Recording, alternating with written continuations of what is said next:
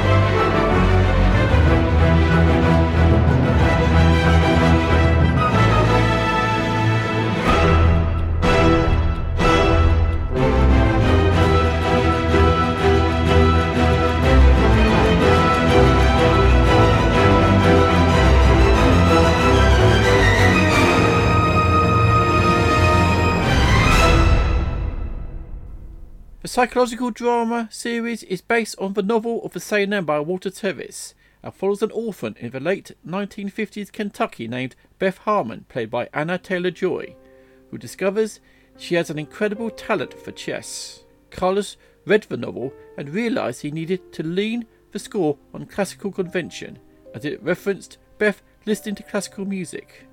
He also incorporated a darker, moody tone to symbolise her battle with addiction. Carlos's greatest challenge was how to keep non-chess players interested, and his solution was to make the audience feel the same emotions and intensity that the players felt through his sweeping, victorious score. In October 2020 for the Cinematic Sound Radio Network, I had the pleasure of talking to Carlos Rafael Rivera via Zoom at his home in Miami, Florida. During the interview, we talked extensively about his score for The Queen's Gambit, his working relationship with Scott Frank, and we talked about the two other collaborations with the writer-director, A Walk Among the Tombstones and Godless. Also during the show, you'll be hearing music from all three productions, but extensively from The Queen's Gambit, which is, in my opinion, one of the scores of 2020.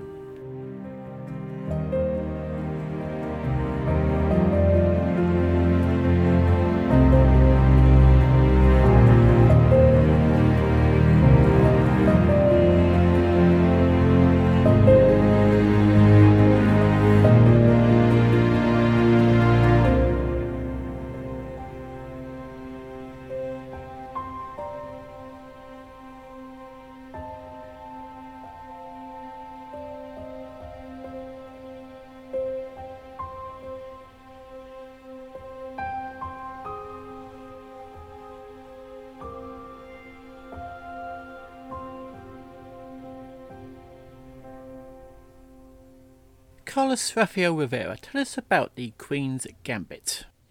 Well, The Queen's Gambit is the story of an orphan girl in Kentucky in mid-50s who discovers she has an affinity for chess. The story follows her life over the course of almost close to a decade or so, or a little bit more. She ends up, by the mid-60s, going to the USSR during the Cold War and beating the Soviets at their own game. And it's one of those stories that is enthralling because the main character is very, very captivating. It's one of those things that, as a book, it's a great novel. It's by Walter Tevis, one of the great authors. He wrote Man Who Fell to Earth, The Hustler. And so he understands how to write characters and tell a good story. It seems like chess is the canvas upon which the story is told. So getting to write something musically about this brings quite a few challenges. Tell us about your relationship with Scott Frank. I have actually been working with Scott Frank for the last, let's say 8 years professionally. And the first project I worked with him was A Walk Among the Tombstones with Liam Neeson. The second project I worked with him was called Godless, and it came out like 3 years ago on Netflix. And so this was our second Netflix project, and it was also a limited series. So this is our second approach to story, where you're looking at a 7-episode arc adaptation of a novel. And he was just awesome to work with. I mean, I've known him for a much longer time. So getting asked by Scott to work on something is always a dream. My relationship with Scott started as his guitar teacher. But anyway. How did you meet Scott Frank?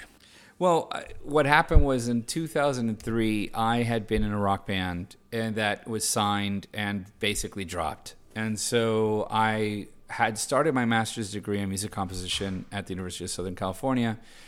And then I got signed to this record label, Universal. Then that journey happened and it ended. There was nothing else to do. So I was going back to teaching music, which was what I had always done before and still do now.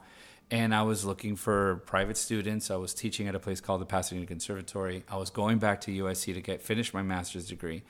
And I put a flyer out in Old Town Pasadena, which is where I lived.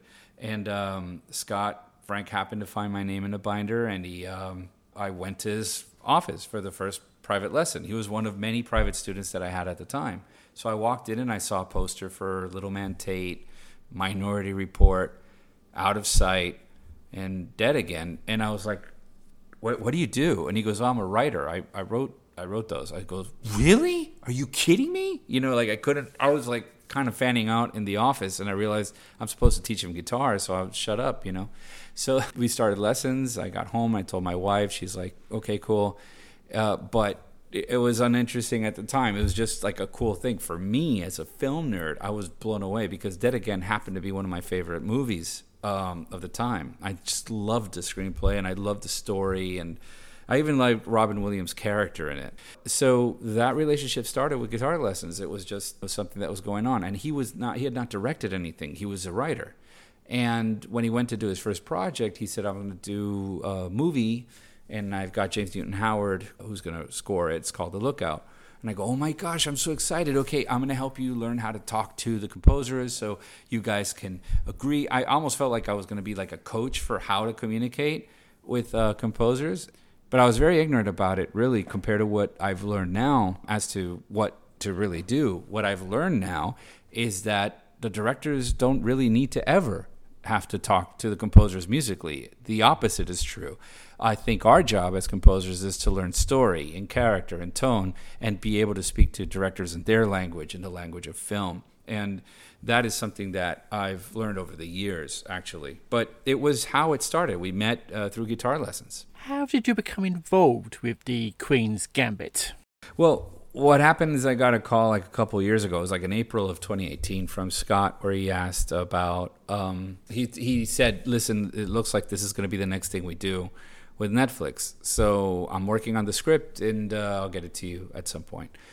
And I immediately read the book, like within the day. I like devoured it. It's a really good read. It's a quick one too. It's not a big book. And I immediately started getting worried because I realized that Walter Tevis, the author, mentioned a lot about classical music, and in some of the descriptions about the games that he does is like, it was like chamber music. And at some point, while Beth Harmon is in the apartment in the novel where she's with some college kids and she ends up staying behind, she plays Vivaldi in the novel. In the show itself, they used pop music from the time, which I thought was quite appropriate. But I started thinking that there's a sort of redundancy of classical music, like it's just it's a through line in the story, and I think I'm going to have to do it. And probably also because it lent itself to the game itself, which is a very old game, and it also has the idea of a move and a counter move. So the idea of a melodic line and a counter melodic line started to make sense to me as how I would musically approach it.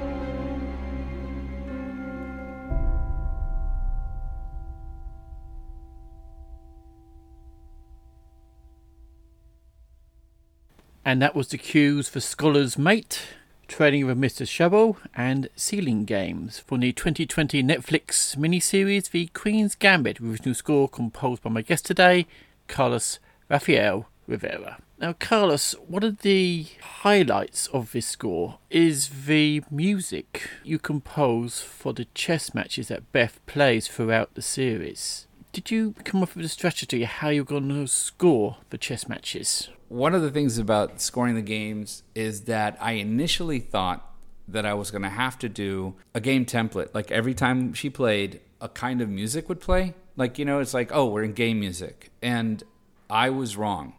Actually, quite wrong, because I was told that by the director. So I would be showing music that I thought was quite good. And I think some of the sounds and the colors I was using, a particular sound in the piano that I was liking, it was this library called Noir that I thought was really cool because it had this very wooden sound. And I thought of wooden chess pieces, and there is a constant issue of time. There's always a clock, and so it felt like I was inside of some sort of big wooden clock. That was sort of one of the images I was having. But these are all motivational things. These are not things you talk about with the director, but you're just kind of motivating yourself to write. That survived. There's this other library that was really cool by a company called Spitfire that's called the Kepler Orchestra, and they have this cha-cha-cha-cha-cha-cha. And I really like the idea of her when she's looking up at the ceiling and playing chess in the ceiling, that it's just sort of this weird, kind of like a car passing by, like this idea of like the visuals were coming. I don't know. It doesn't make sense when I say it out loud, but to me it made sense when I imagined it, even from the book, how it was described. But the games themselves, I started using some of these colors, but using a kind of music that was almost choreographing the moves only. And what I realized that over time, I mean, it took months to get it right, I think, is that I had to be scoring music contextually. So whatever was happening before that game was informing how to score the game. So if it was Beth, and it's the whole story is Beth's point of view. She's on camera almost in every scene.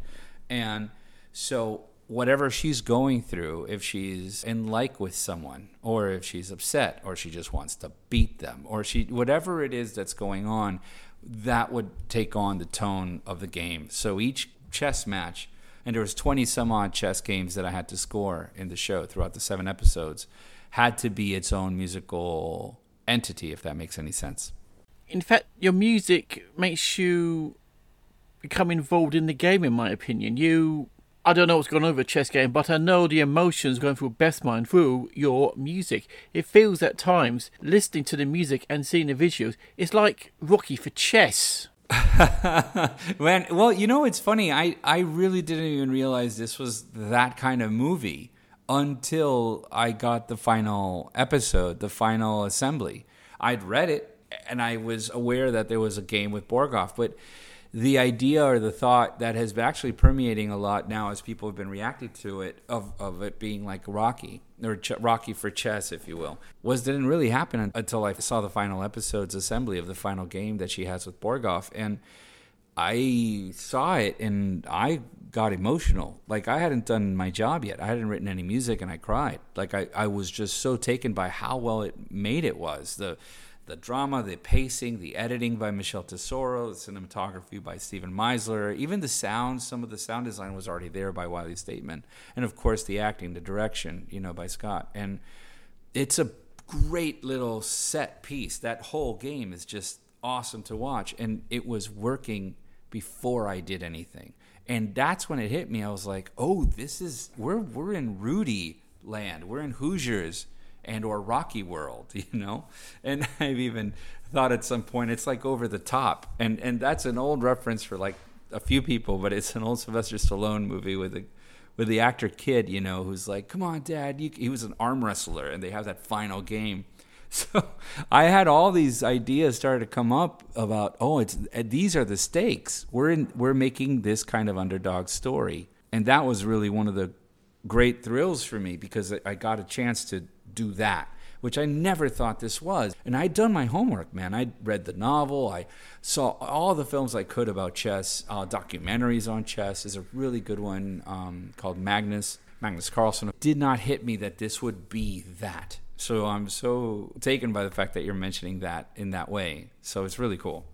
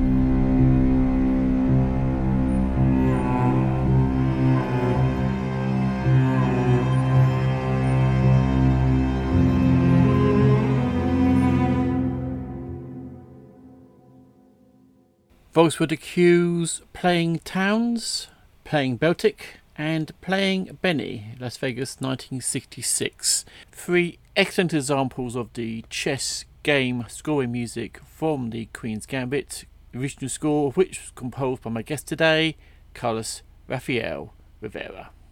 Now, Carlos, what instrumentation did you use for the score for the Queen's Gambit? Oh, well, the instrumentation for the show was kind of developed slowly. I mean, Scott really wanted a piano score overall. He wanted a completely piano-based soundtrack, and we went for that. And we started doing that. And before he shot anything, almost every track I had was piano-based. The main title was written on piano. And then I started to flesh it out a little bit by adding timpani. And then I started adding strings to it. But it was always chamber-like, because that's, what Walter Tevis had mentioned. But what I realized, and we realized, is that as we were kind of going along, that the story, the piano seemed to fit the orphanage, episode 1. But as she gets adopted and moves out into episode 2, the instrumentation had to grow as she was growing as a character. And the idea came to me that maybe we could keep going, and by episode 7, there's no piano to be found. So the instrumentation grows with each episode from piano to orchestra. The only cool thing, right, that I really was going for was that every time she saw the games in her head on the ceiling, they were fully orchestral. Right? So it's almost like when you're a kid and you have that dream, you're like, oh, I'm going to grow up and I'm going to be, whatever it is that you imagine. That thing is always fully formed. It's always fully realized. So every time she played on the ceiling, the games were fully orchestral. But her reality at that moment was just piano. But by the time we get to the Soviet Union or USSR at the time, her reality is now orchestral as opposed to just piano. The thing she saw is now the thing she is. So, where was the score recorded, and was a named orchestra used for the recording? Okay, so the orchestra was the Budapest Art Orchestra. We were recorded at the East Connection Music Recording Studio, the Studio 22. The conductor was Peter Petchik, who I've worked with for the last projects I've done. A Walk Among the Tombstones, Godless, and this one was with Peter. Also, the contractor was Miklos Lukas, who we have worked with as well since then. I've mostly interacted with Miklos, and with Peter, we've always worked on giving notes while we're doing the session remotely. This is something that is interesting because now remote recording, or where the musicians are, or the composer is not with the musicians in the room, is now a thing. But it's been a thing I've been doing for the last 7 years. So almost every project I've been involved in has been. So it was not an unusual experience this time around because of the pandemic. So that's been the MO I've had since I started this. I've never been in a room with the orchestra when they're recording. So adjusting to how things are now has been a minimal adjustment. So I'm grateful for the previous experience because it made this one so much easier. What was the size of the orchestra? A full day of recording with the winds, brass, and strings. We had 18 violins, 6 violas, 8 celli, 3 double basses. We had 3 horns. We had 2 trumpets, 3 trombones, a tuba. We had 2 flutes, 1 oboe player who doubled English horn. We had 2 clarinets and 1 bassoon. I think a double contrabassoon at some point. But yeah, that's the orchestra. I think it's about 50 players, Yes, that sounds like a decent-sized orchestra for a TV production. Yeah, I think it's a really decent size for what we do because the truth is most recordings that come out now are not just the orchestral sessions, they're hybrids. You have a mix and a blend of the demos that you've made. In my case, I use mostly Spitfire audio, the symphonic strings, symphonic winds, symphonic brass. I used a lot of Spitfire audio libraries, and then you combine them with the orchestra that you're recording, and you have a much more effective, larger size of a group. And it's how most scores are done today, from some of the demo makes it all the way to the final mix. That's why my hat's off to people like Lawrence Manchester who do this kind of thing, because they'll take all of the stems from all of the instruments from the live recording and mix it with all of the stems of all of the instruments from the demo. And we kind of try to find a good balance where what's represented and got approved by the director and is still there, but it has so much more depth and resonance and three-dimensional space because of what happened with the live orchestra. That's the live orchestras bring. They do add something that's kind of incomparable at this point. And being blessed to have the opportunity to work with that is always something I'm grateful for. And you also had two additional music composers, Azuka Ito and David Stoll. When did they get involved in the scoring process? Well, yeah, the idea of having additional music is more like you have a blueprint and you become sort of a contractor at some point with certain scenes, especially when you have multiple scenes that have to be delivered at a certain time. So you do feel like, okay, like this is what's going to happen. We need to have this theme, because the themes have been worked on I was working musically on this for like 2 years or a year and a half by the time they came on board, right? By the time they come on board, I would like send them a chart, say, these are the themes for the characters. This is what we're doing. These are the moments. This is kind of the music, the aspects of Beth, right? It's the growth music. It's the winning music. It's the love music. There's a theme for Towns that I wrote that had dee-don, dee-dum, right? So I had these little gestures and ideas that were very much going to be appearing. They appear as threads throughout the story. And then you have a scene and you have this sense of structure. You need anchor points. So you're almost giving instructions, go, they send back, you revise, they send back, you revise, they send back, you revise. But what's awesome about that process is that as you're doing the back and forth, you're also working on 2 other cues.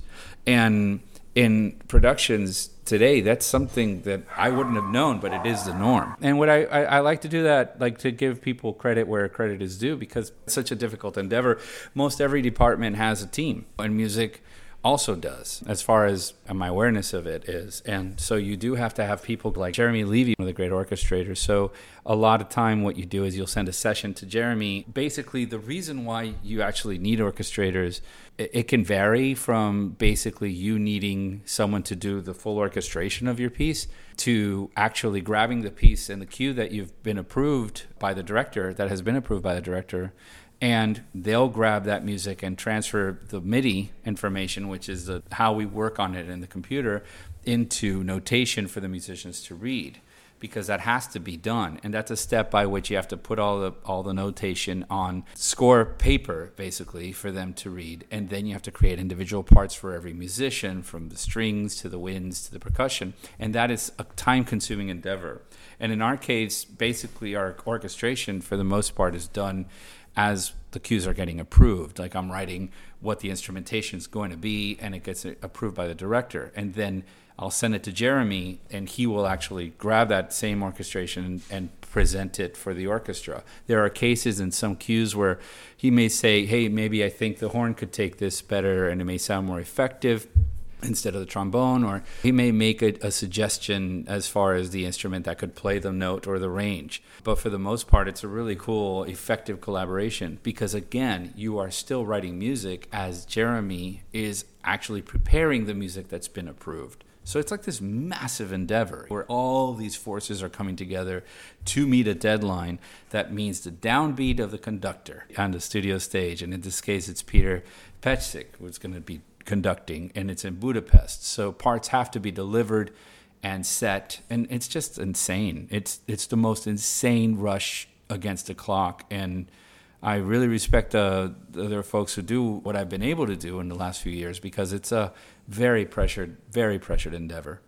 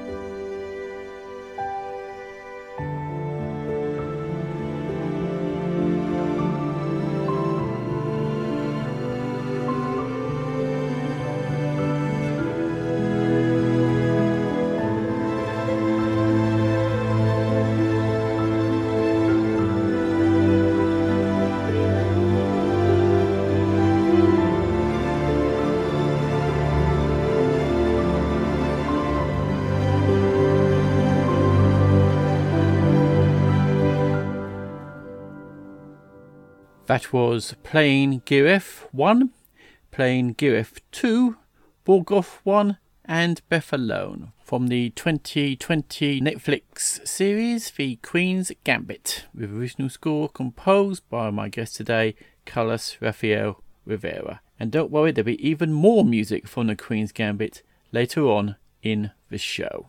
Now, Carlos, how did you become interested in film music? I've been wanting to do film music since I was a kid, but I didn't think I'd ever do it. I just knew I loved film music, if that makes sense. Like, I would watch movies like The Great Train Robbery, Star Wars by Jerry Goldsmith, the first one, The Ladder by Williams, of course, and then E.T. and Poltergeist and those movies that I knew the music was doing something in them, if that makes sense. Like, music was having an effect on the story, and I was aware of it. I was aware of it in The Wrath of Khan, Star Trek II with James Horner.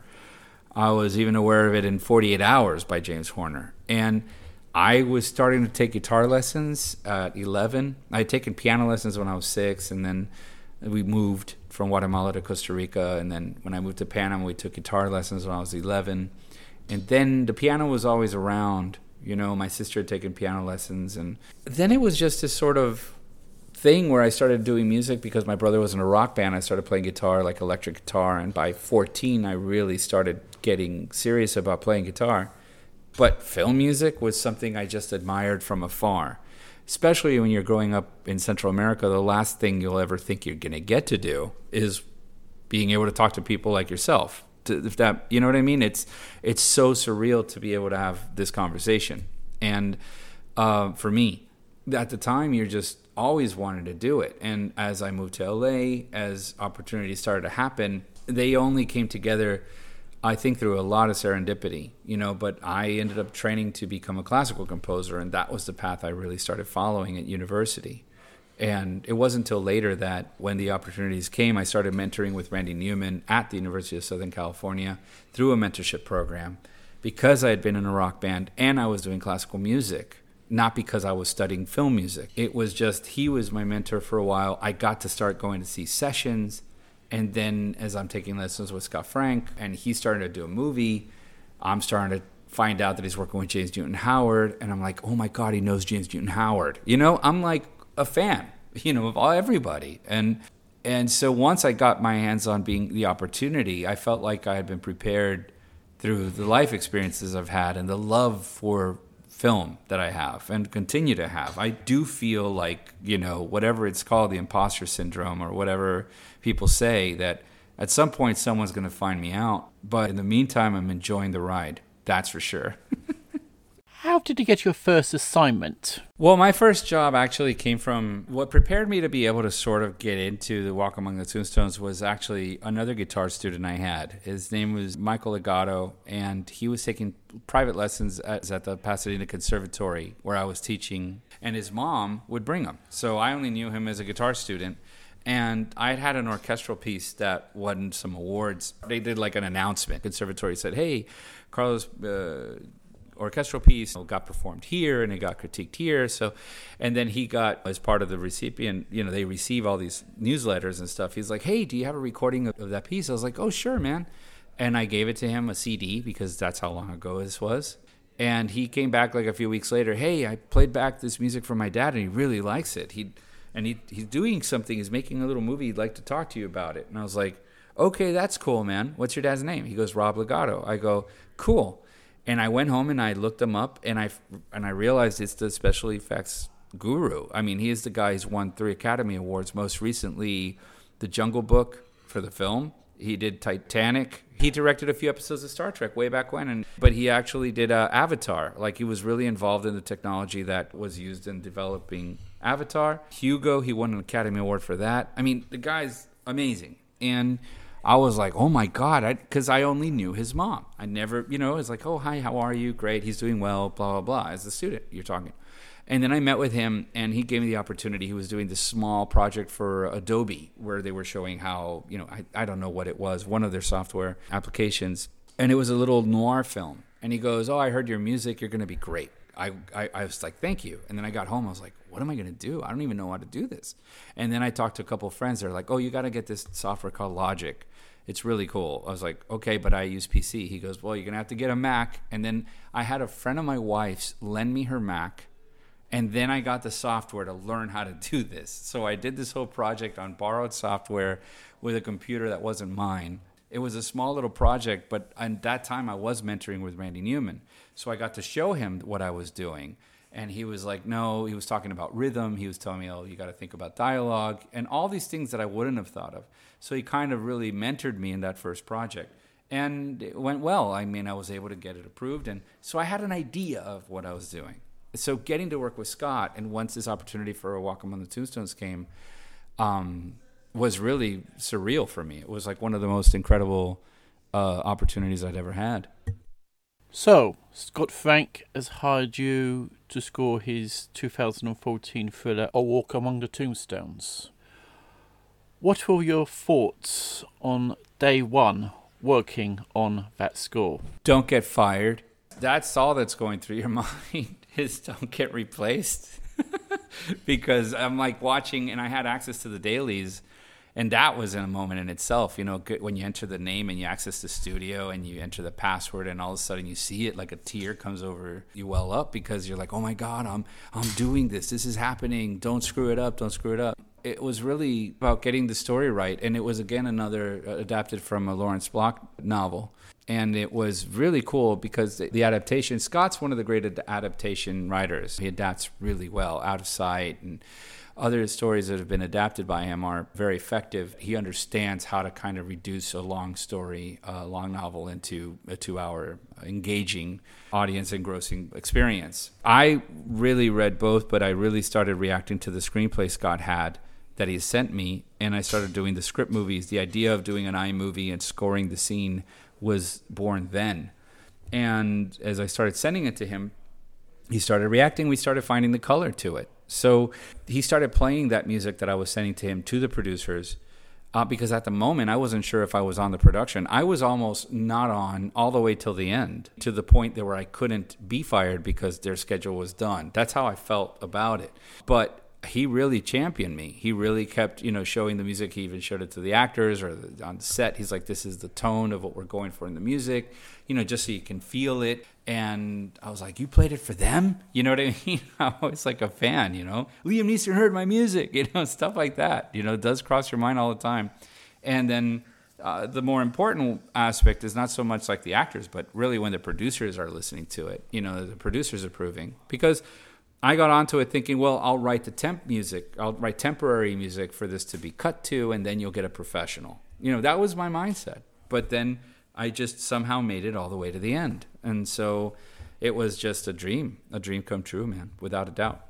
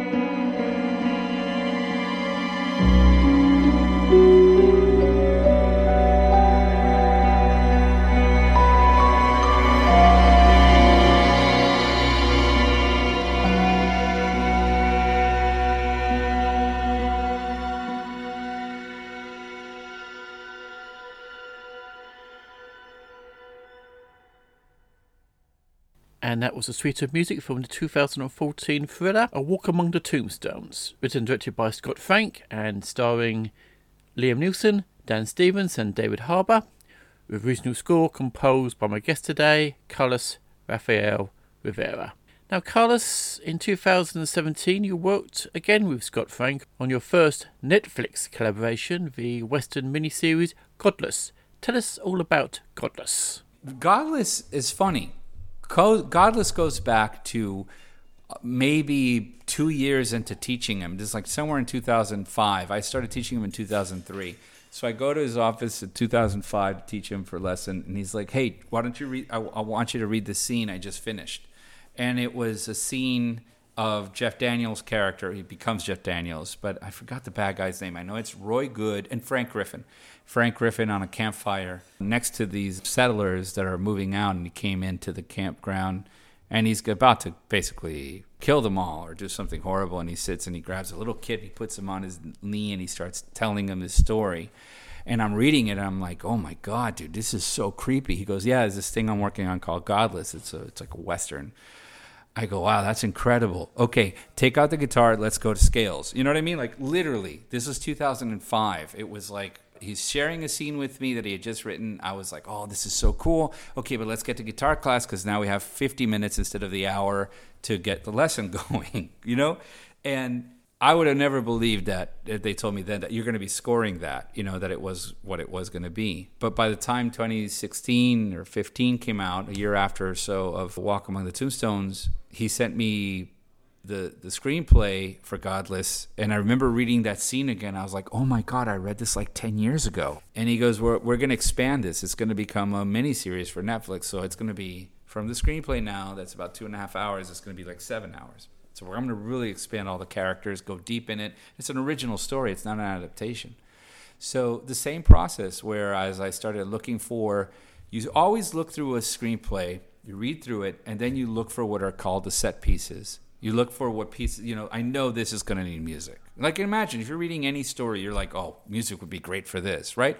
There's no difference. The same exact thing. You just read it, you're like, oh, this needs music. So you pick it, and then you make the iMovie, you score it, and then you send that. And that's sort of been the process, and it started to really sort of galvanize itself with Godless. He even played some of the music I wrote for a couple of sequences, especially the end of episode 6. You know, there's this sort of like how they got to where they got to kind of scene. And that music, he told me he played it for them on set that day so they would get in the mood. I was like, oh my God, this is so cool. So there are these little things that by getting involved, like I said early on, get to all the way through. And there's other things that you do that you feel very excited about that just don't get it, you know, past the first assembly. But the process definitely of being involved early on has always outweighed whatever the latter option would be for me.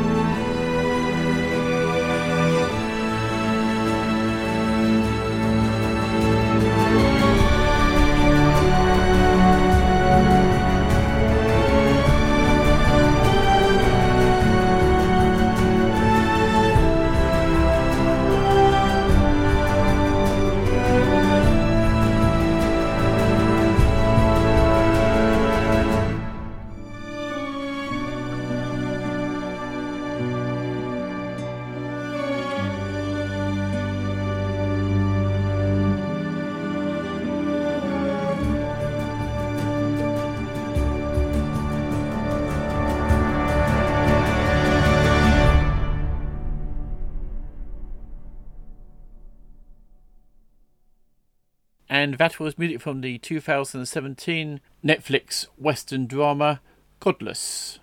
Written and directed by Scott Frank and starring Jack O'Connell, Michelle Dockery, Thomas Brody Sangster, Tom Waterston, and Jeff Daniels, with original score composed by my guest today, Carlos Rafael Rivera. Now, Carlos, can you remember your feelings when you first heard your music performed on the scoring stage? Oh, yeah. I mean, I know specifically, it's weird. The feeling you're talking about was mostly when, during A Walk Among the Tombstones, I had done a script movie. It's sort of not what you're saying, but it is in a weird way, because I had done music that was reacting to a sequence that he wrote. And then he ended up changing the sequence that he wrote based on the music I sent him. And the opening titles for The Walk Among the Tombstones were written to the music I had written. Were shot to the music I had written. And he sent me, he goes, look what I did, or look what we did, That moment was like, oh my God, dude, I was creatively involved. The music I wrote helped make what we're seeing happen. That was my first overwhelm. And the live orchestra, I had been composing for a few years, so I had the fortune of that feeling of an orchestra playing your music. Back in 2004 and in 2007 or 8, I had a couple of performances in Boston. And in 2010, I had an orchestra play my music here in Miami with Arturo Sandoval on trumpet. It was a trumpet concerto I wrote. So I was aware of that feeling of your music being performed live. But the music being assembled to picture and helping construct story like I saw as a kid when I was 6, 7, 8, those, and knowing that it's all of these forces coming together, the editing, the lighting, the cinematography, the acting, to make something that's powerful. That was the moment for me. It was just beyond belief. Is there a particular genre you enjoy writing music for? Oh yeah, no, I don't. I would love to, work on a good story. I think it just comes from the moment you read the screenplay, if you're really engaged in it. That for me has been the most attractive thing. The genre itself doesn't matter. I've been very blessed in the 3 projects to do three very different things, from noir, thriller to Western to now a underdog story or a coming of age story. That to me is the beauty of this field, because you get to experiment in different sandboxes almost creatively. As long as the story is good, the genre itself doesn't really matter. And you can read that on the page. And I've been very blessed to work with someone like Scott, who writes as well as he does. I mean, you read any of his screenplays, and some of them I think are online. You could just Google them as PDFs. They're page turners. You can't help but keep reading. And that takes a certain level of craft that only people like him carry and have earned, if anything. The jokes I tend to make, in interviews is that I love to read his emails because they're so well structured. Anything he writes is worth reading. He's that guy. He's really that good at what he does. Does your music have any influences? People like John Williams, Jerry Goldsmith. I mean, it's mostly the old guard. What's considered the old guard now. Randy Newman, undoubtedly, his skill set and his craft, and not just in film music, but just songwriting, is one of the great songsmiths of all time. Those are folks I love. Currently, composers I'm inspired by today are people like Daniel Pemberton. I think Nicholas Britell. I think people like Daniel Pemberton, you can give them like a pencil and a baseball cap, and they'll make music out of it. And I feel the same. Nicholas Britell has a different kind of approach, but he's very effective, and I think he understands story really well, and he's good at thematic writing, and I love that about him. And I think going back to the other folks, of course, Giacchino and Desplat, Alexander Desplat. I mean, these are names that you hear all the time. They're just as influential to me as they are on anyone, because of the quality of what they do. Alan Silvestri's stuff has always been something I've admired a lot. But when it comes down to it, if you ask the question of the island, who do you take with you to the island, listen to, I would probably stick with Goldsmith and Williams, only because there's something that we don't hear much of, and the level of craft at which they're working is different. I don't know how to explain it. I don't think they could do scores like the more current composers could do, but at the same time, the opposite is true. And I really love how they use theme and develop theme, and they both have their own unique approaches, but they're both just so excellent at it. What I like about Jerry Goldsmith is in the interviews, he's just very pragmatic. He doesn't really try to say anything more than just what's necessary about. I don't know where his egomania level was, but as far as how he carried himself in interviews, it was always admirable to me. And I just liked that he was just very practical about what he talked about. And I've learned a lot from him watching his interviews. I really respect Williams as well because he's just very respectful. He's like a gentleman, if that makes any sense, in the way he carries himself in interviews. But Goldsmith was always very matter of fact. And other people that I really learned a lot from is even Randy Newman, because he's one of those people that is truly himself, in any room. He doesn't change for anybody. He's just who he is. And that kind of stuff applies to life, not just music. I'm definitely influenced by them, without a doubt. Are you working on any assignments at present?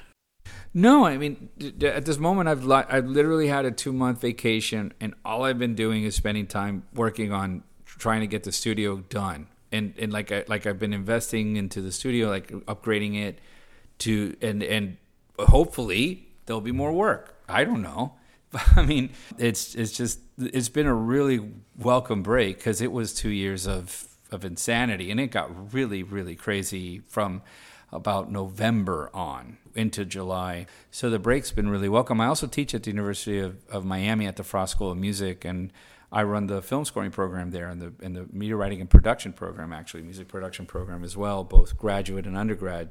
So I have a lot of work going on on my day job, if you want to call it that. So I've been teaching forever. It's part of who I am.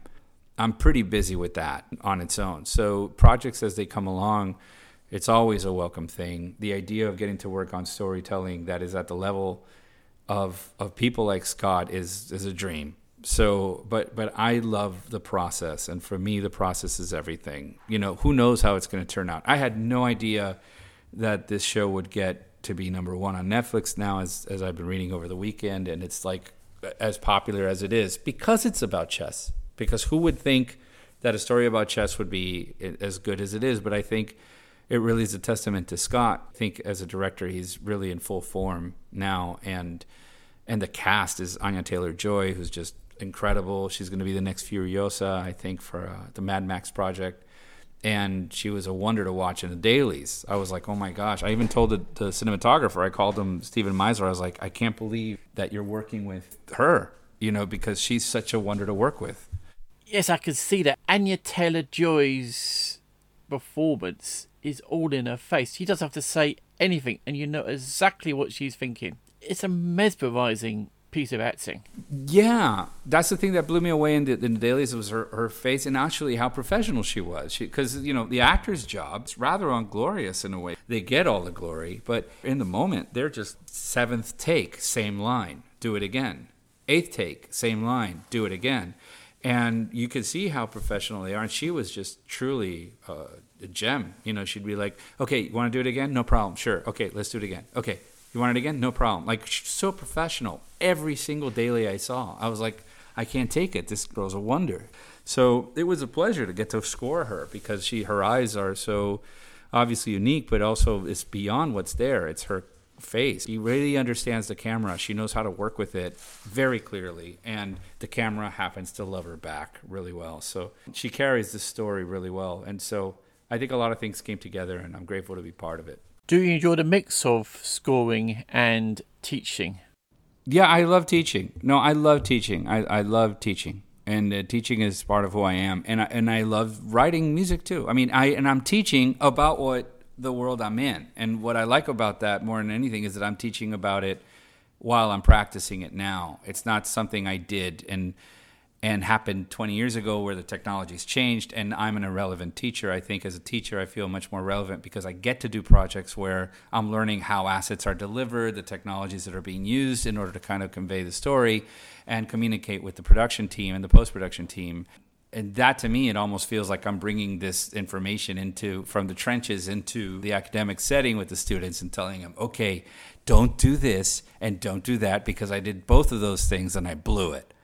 So I get to actually tell them to learn from the mistakes I'm making. But yeah, the schedule as it is, I've been very blessed by having the support of the University of Miami and the Frost School, and being able to teach exactly what I'm doing. It's exactly in line. It's not like, I'm teaching about, underwater basket weaving classes or something completely different from what I do. It's music, and it's music all the time. So it's very fulfilling for me. What exactly is the class you teach? The program is called Media Writing and Production Program at the Frost School of Music, and it's but I teach film scoring, one, foundations, and the second semester we teach extensions, which is really basically thinking about it from the moment the cue gets approved to making it, which is where people like Jeremy Levy, the orchestrator, you now become the orchestrator and have to start preparing the parts and score to get it recorded by the musicians at the Frost School.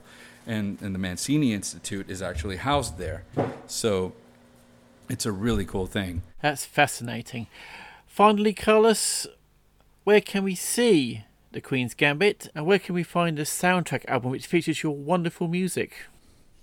Oh, okay. The Queen's Gambit has been out since October 23rd on Netflix, and it's available only on Netflix. I think the soundtrack is available on any of the streaming services or Amazon. You can purchase it there, on iTunes as well. And I've had the most thrilling weekend, I think, of my life, to be able to see something that you're involved with get the notice and attention of so many people. I've been getting a lot of emails and or personal messages, people saying, "Oh my gosh, the score is so beautiful," and without a doubt, it's just beyond words. It's hard to put in words what it's been like to have the weekend that I've been through. But I'm grateful, again, beyond words for it. And I really hope that if anybody that's listening gets a chance to enjoy the show, can appreciate the work, not just the music at all, but really kind of like the sound design that Wiley Statement did, and the cinematography, and pay attention to the costume and the acting, of course, but like all of these elements. And this is something I'm constantly learning about, all of these aspects that are involved in helping the storytelling and helping you get involved as an audience. Every aspect is seen. Music is just a small part of it, but when they're all working together, it's an experience that is memorable. It becomes the soundtrack of your life, if you will. Carlos Rafael Rivera, it's been a real pleasure talking to you. Thank you very much for joining us today. Well, thank you so much, man. I'm glad we got to talk, and really it's a privilege to meet you, man, and a pleasure to talk to you. I do hope you enjoyed our interview with film and TV composer Carlos Rafael Rivera. I leave you with a final suite of music from Carlos's wonderful score for The Queen's Gambit, the soundtrack album of which is now available digitally from Maisie Music Publishing. The cues in the suite are entitled The Final Game and Shagram. Let's play. My thanks once again for Carlos Rafael Rivera for joining us today, and until we meet again, from me, Jason Drury, it's take care and happy listening.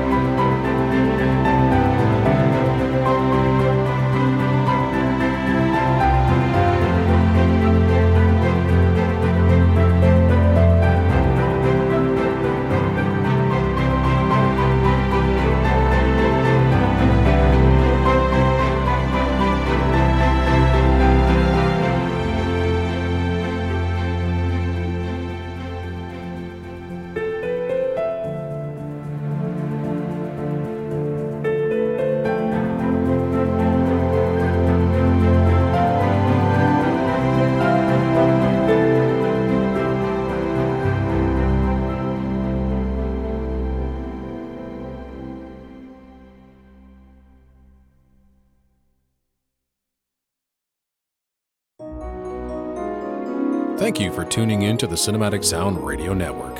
I want to thank Tim Burton for providing his voice for all the bumpers and stingers you hear throughout the program, and David Cosina for providing Cinematic Sound Radio's theme music. If you have any questions, comments, or concerns, please email us at cinematicsound@yahoo.com. You can find us on social media at CinSound Radio on Twitter and Cinematic Sound on Facebook. And if you listen to us on Apple Podcasts, please take a moment right now to rate the show and write a brief review. Reviews help introduce potential listeners to the show. And while you're at it, head over to TeePublic to get a Cinematic Sound Radio t-shirt. And don't forget to check out Cinematic Sound Radio at cinematicsound.net.